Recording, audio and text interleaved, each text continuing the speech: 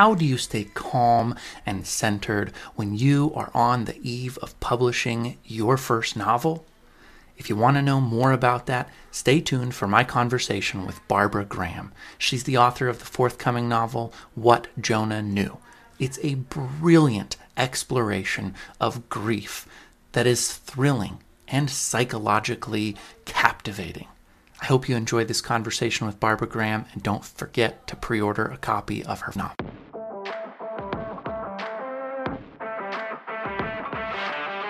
Hey, I'm the Reluctant Book Marketer, and I've got just one question for you. Do you see your novel as $1 million asset? Because if you don't, and you want to, you're in the right place. This is the only show for novelists who want to shift their mindset away from fear and toward abundance. Because you can sell more books than you ever dreamed when you believe in what you're doing.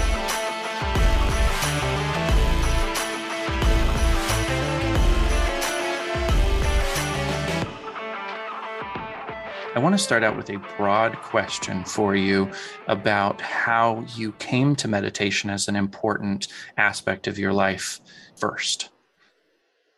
I really discovered meditation in the late 80s when I was living in New York, and life in New York is tough. And a friend took me to a talk by a really esteemed Tibetan Buddhist teacher, a Rinpoche, and I was just really drawn into the whole practice, the philosophy. I remember in that talk, he talked about the first noble truth in Buddhism, which is that life is suffering, which some people will describe as disappointing, dissatisfying. But the point is that inherent in our human existence is a lot of difficulties. So I thought, oh, wow, that's great. It's not just me. Mm. Um, and so that was kind of my introduction to the practice, though I had read The Way of Zen by Alan Watts when I was a teenager and Siddhartha, and so I'd always been kind of drawn to it. Okay. And in your forthcoming book, although it's right upon us now, that is a central theme of the novel is all of life is suffering. There's a quote, and I'm going to butcher it now because I'm not sitting with my note, but it's the idea of know the unknown or get comfortable with the uncomfortable that really peaks in the first 100 pages of the book. And I don't want to give anything away that you don't give away, but I just was so captivated by how rich the descriptions were and how relentless you are on your characters of forcing them into uncomfortable situations and exploring what it feels like to become comfortable with the uncomfortable. Can you talk a little bit about that? One of the primary teachings in Buddhism and really most spiritual traditions, but it's very much called out in Buddhism, is impermanence. Um, Things change, everything changes all the time, and so my characters had to deal with that. And there's joy, there's sorrow, but it comes in waves, and it is just the nature of being alive. So many writers have a hard time putting their characters in really deep suffering because we kind of connect to them. Was that a struggle for you at all? Did you feel like you had to push yourself to make the characters suffer the way that they do? Because it's emotionally a really hard-hitting book. I didn't have to push myself so much as it was painful, really, to have my characters, particularly Helen, whose adult son disappears, to have to go through that and suffer. I'm the mother of a son, so that was challenging for me, but just the experience of that. But I was writing a thriller, a psychological thriller, and you can't really write in that form without your characters enduring some kind of suffering. Yeah, absolutely. And it is funny to think back toward even my own early writing experience, not realizing that avoiding that pain was making the work that I was writing uninteresting to readers. There's really no such thing as Mhm. a conflictless book. So now I do want to shift over and have the conversation because you are publishing with one of the big five. Congratulations. That's exciting. There are many listeners who Thank are you. grappling with what they want to do, and they've been trying for years and years to have that accomplishment and aren't finding success. Some are going to go towards self publishing, others are going to go toward a hybrid version of publishing. You did something really right. And I know that it is the culmination of years of work. So if you can think toward this journey, and I know you have several other books published, what did it look like to get to this point where you were able to have marketed yourself into a position of success that you're experiencing now? My own experience was I was possessed by this book. This was something I really had to write, so I didn't have a choice. It's also a first novel, so there was a real learning curve. I'd written plays, which are also fiction, but in plays, the actors are the descriptive part, and you write the dialogue. It's almost like scoring. So there was a big learning curve. I had to write this book, and what I knew was I didn't know if I would get a publisher. I was prepared to self-publish. It didn't matter. And that would be the advice I would Hmm. give any writer. Write the book you need to do. It will be the best book that you can write if you need to. Go to the scary places in the writing and don't think about publication until you feel like the book is done. The thing about writing novels is you really have to have a complete novel before you try to sell it or approach a hybrid publisher or anybody. Yep. So really you want to uh, write the book that you need to write that only you can write and then think about publishing later. I was lucky, but honestly, I would say as recently as a year and a half ago, I thought I would be self-publishing. I didn't know, or I'd reach out to a hybrid publisher. I really honestly didn't know. That is fascinating. It's so compelling to have read your book, to have experienced it, the quality of it. Yours felt like literary, but still tremendously gripping. It was a book I had so much trouble putting down.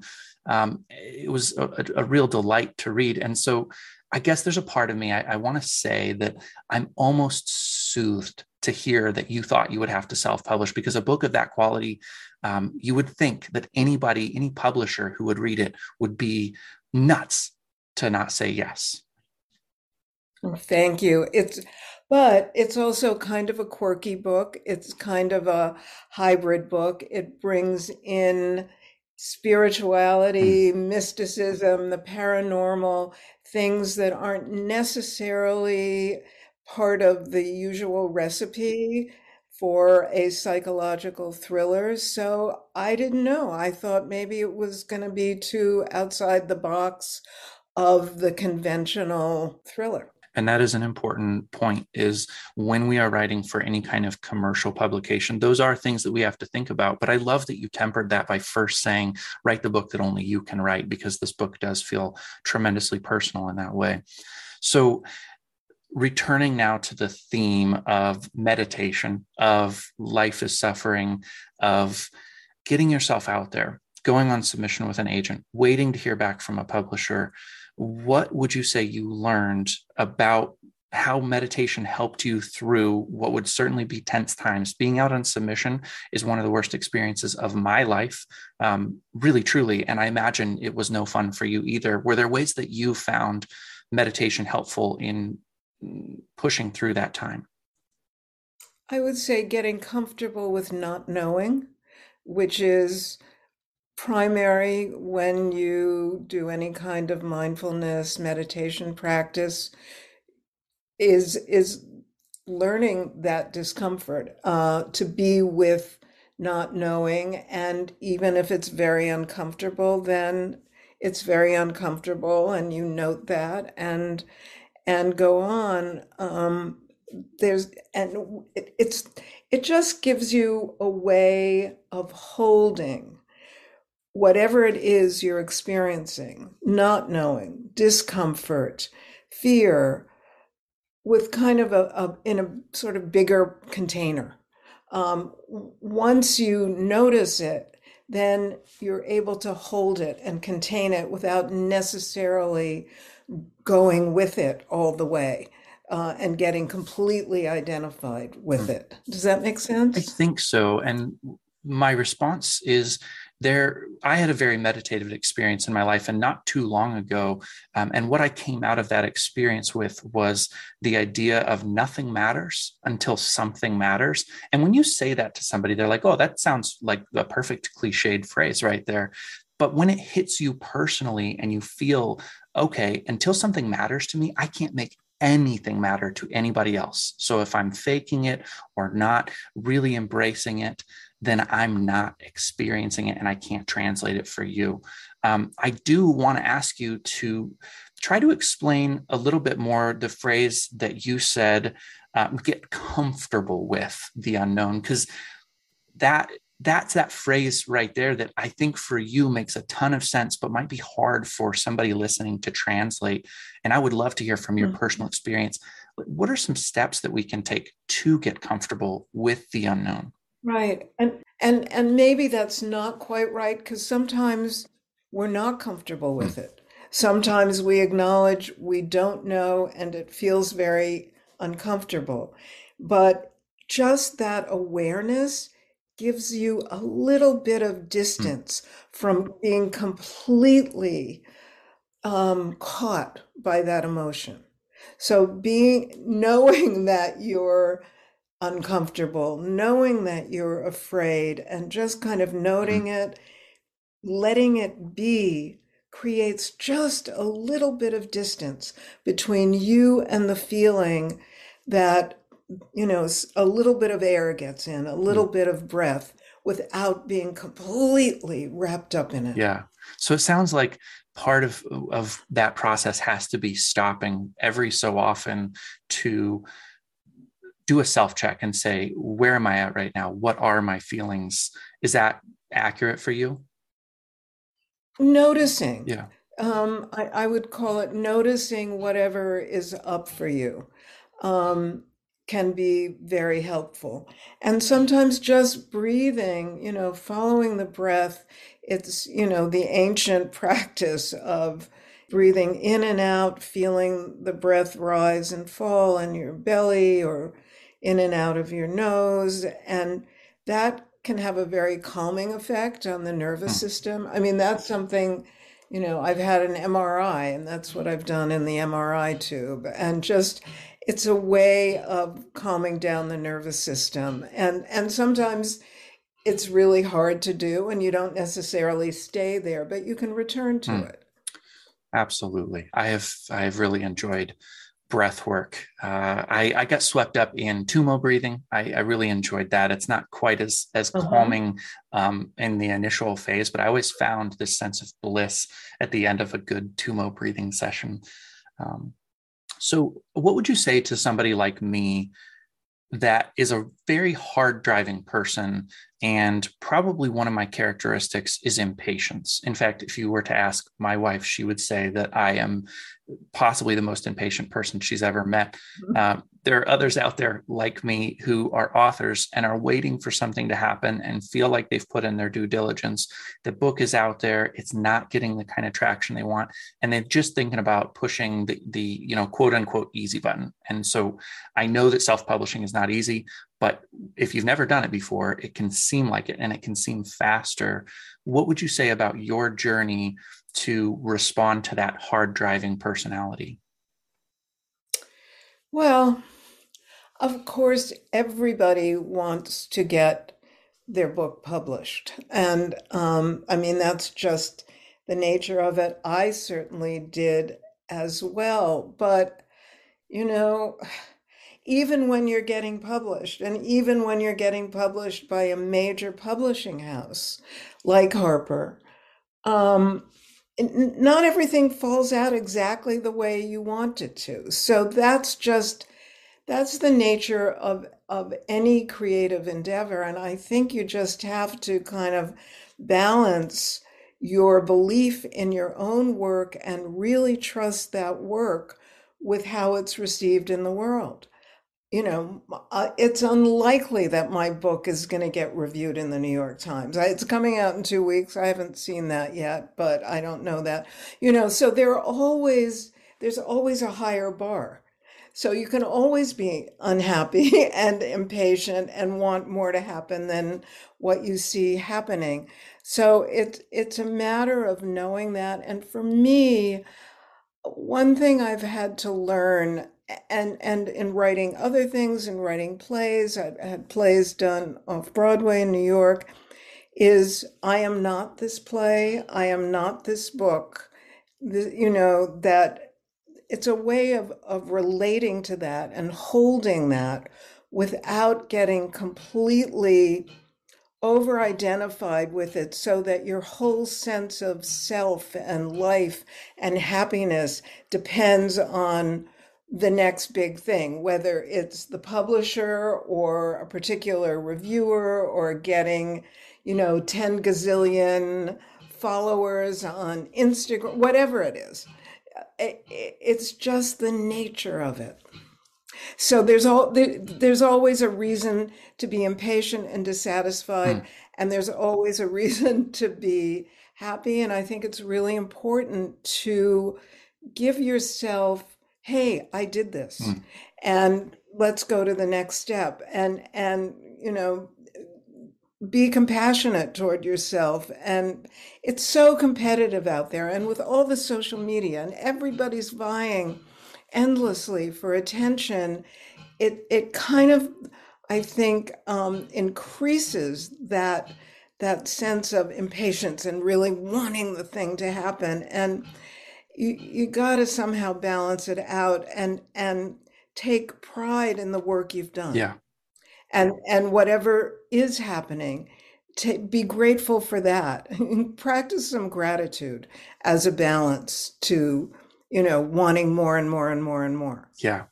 I really enjoy that. Something else that I enjoy is the paradox that you create in everything that you said. And there's this moment in What Jonah Knew where Helen, I think, is probably at the height of emotion. She's driving through Laramie and she stops and she meets a guy at a bar and has this very unexpected relationship with him. And that is like the exact opposite of everything. It feels like seize the moment, take it right now. It's in front of me, and I'm going to drink deeply of everything that's happening and not be mindful at all. Do you feel like that's a fair interpretation of that particular scene?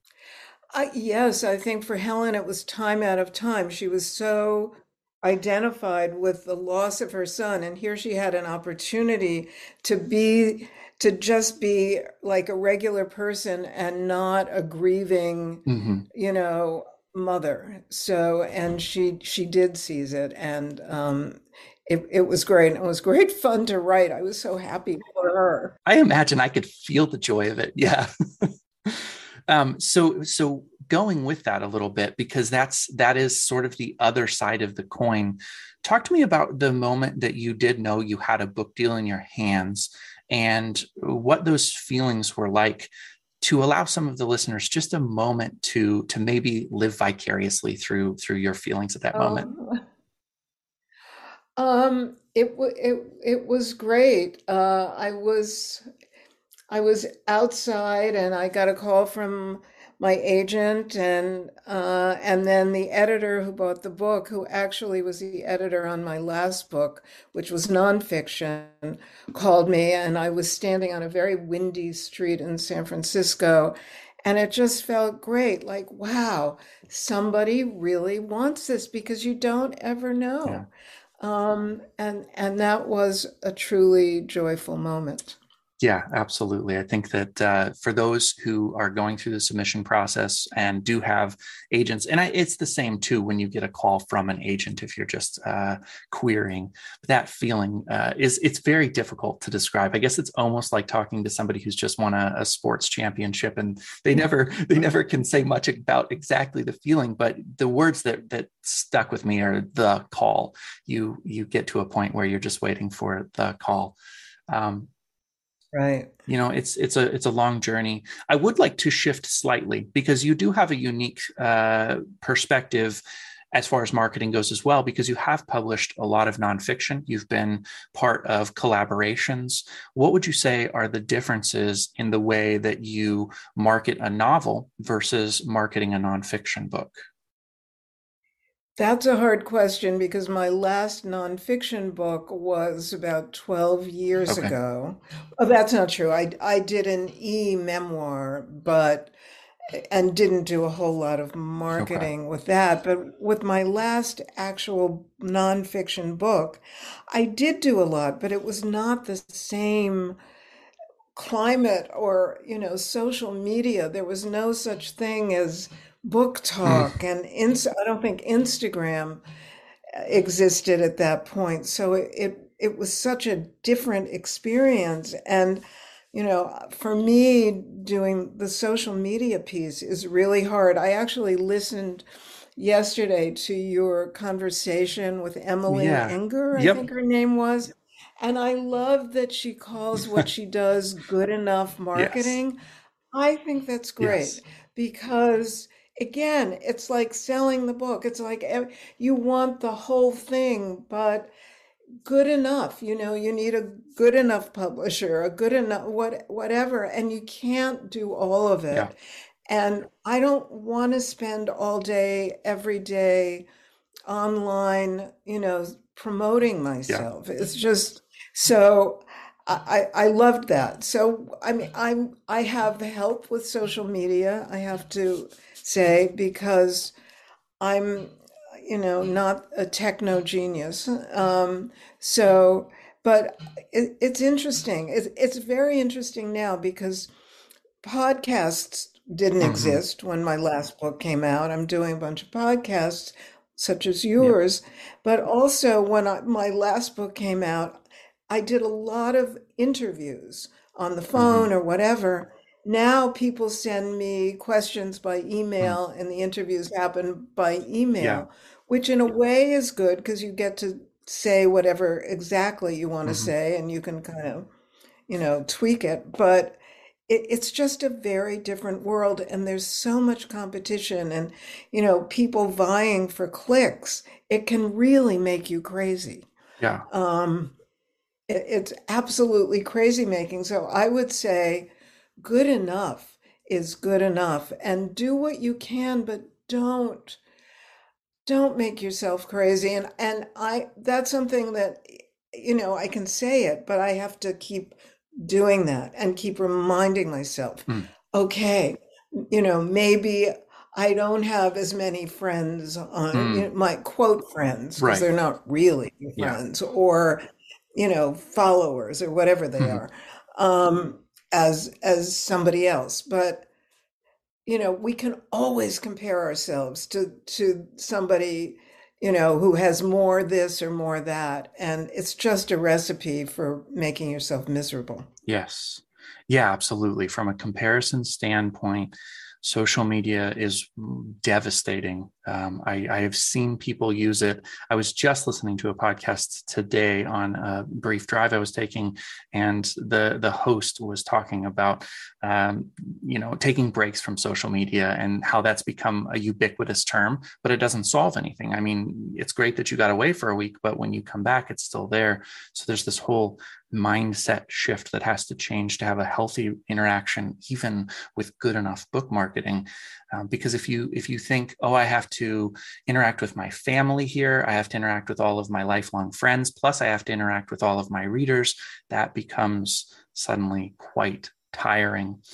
And Yeah, burdensome. very burdensome. Yeah, and it's quite uncomfortable I will warn you, don't listen to my last episode about Twitter, because that's kind of the opposite outlook on at least how I enjoy interacting on social media. But I've sort of sold out. I'm kind of a marketing sellout right now, because I quit my W-2 and I never want to work for somebody who pays me again unless it's my readers. We'll see if I can accomplish that. It's an experiment in the making. I want to talk a little bit about Camp Paradox, which I believe is that book you were mentioning that was kind of the in-between book. Am I right? Or do I have my... Okay. Yeah. So you did an Yeah. interview with HuffPost that I thought was pretty captivating. I want to let you talk as much or as little about the details of that book, because it's very personal. It sounds like it was a devastating experience. I actually share an experience similar to it in my own life. And so that stopped me as well. But that interview I thought was magical. First, if you would, did they reach out to you, or did you reach out to do a small amount of promotion? How did that come about? And what was your mindset going into it? I had a friend of mine who's a publicist really loved the memoir, and so just offered to reach out to some of her contacts for me. So that was how that came about. And you know, it's a very sensitive Mhm. subject, but it was another book that I had to write, and once written, I'm done with it. But the subject of being sexually abused by your camp counselor, in my case, my female camp counselor, and having no idea what that was, and no context for it. This was, a long time ago, before anybody was talking about openly about sexual abuse. So it it was pretty devastating, is the right word, but I didn't really understand it or make sense of it until many years Mm. later. And so, but I felt like it was important to talk about because we hear so much about sexual abuse by priests and, men and young girls, but there's almost nothing. It's kind of a taboo subject, women abusing Mhm. girls. There's there are some things written about it. I've researched it a lot, but there's not a whole lot. It's still probably one of the more closeted, um, you know, terrible relationships, or calling it a relationship isn't quite Yeah. right, but um, yeah. So, and also one hears much more about priests and boys, or camp counselors, or teachers and Mhm. boys, but almost nothing about girls. So for me, it felt important to to speak the truth. I think for me, writing is about telling the truth, finding the truth, asking the questions that lead to some truth. That is a quote that I found from you about seeking out the truth in writing, and it played a huge part in what Jonah knew. I had an experience as an employee, and I was a young man working at a coffee shop, and my manager was a woman, and she used the position of power in a kind of a similar way. And I know that I was deeply ashamed because I thought I must have done something wrong, to put myself in that situation, that maybe I had been too friendly. And you're right; it's very taboo to talk about those things because somehow you take it on yourself. That's so classic, though, to think that it's your fault. It's a power imbalance. I mean, this counselor was twice Yes, my age, right. and there's a real power imbalance, but it's human nature, I think, to think, oh, that we did something wrong, when in fact not. And for me, writing about it and speaking about it was a way of kind of pulling back my own Mm. innocence. A friend of mine who's a meditation teacher called it soul retrieval, and that, I think that's true. What a lovely idea to think that you could retrieve that piece of the soul that's gone hiding or, yeah, missing. Interesting how it Yeah. comes back to the theme of your book, of something going missing and the search for it.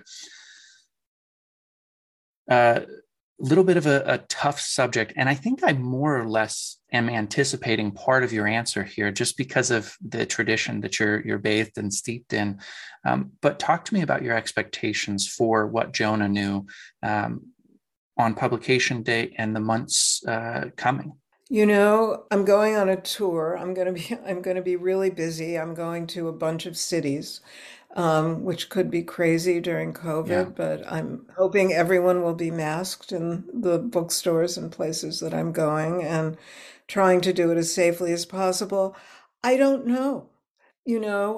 I simply don't know. I have great expectations that people will have the same kind of response to the book that you seem to have had, and I really appreciate that. And I what I'm trying to stay with is how lucky am I to be having this book published by a major publisher at this moment in time. This is great. If nothing happens with it, it's already good. Now, of course, I tell myself that. Now, of course, I wish for more. I wish for it to reach and touch readers and maybe crack open a mind a little bit here and there and give a sense of that our lives are more vast than we imagine much of the time. But I don't know. So again, it's the practice is being with not Yep. knowing. I think there will be some readers. I think it's going to have pretty good word of mouth. I think from people who really like it and get it. And but I don't know. Um, Again, I don't know. But I feel very supported by writers that I'm having conversations with, like you, and getting wonderful responses from people. And that goes a very long way. Yeah, that's a good feeling. Anytime I have someone who's on the cusp of publishing for pre-orders, I like to give you an opportunity to explain why pre-orders are so important to writers. Well, I think it's a signal to the publisher that that to pay attention to this book, because publishers, they publish way more books and they're really focused on in the marketing and so on. So I think that when they see pre-orders being, robust, then they think, okay, we really are, we were right in publishing this book and we're on to something. So for that reason, I think they're really important. Absolutely. And And I've asked every single person I know to pre-order the book. exactly. Yes, exactly. I'm envisioning a door-to-door campaign for myself at some point, and just hearkening back to Paper Moon. I'm a door-to-door Bible salesman, swindling you out of your money. Oh, not Right. really. It's the great mindset here is that like your book, it is. You said that phrase, "Crack open your mind." That's what these books do. They give us an opportunity to know ourselves at a level we never did before, and I hope that nobody will ever sell that short, because that's an amazing experience and it's something that only writers can give to readers.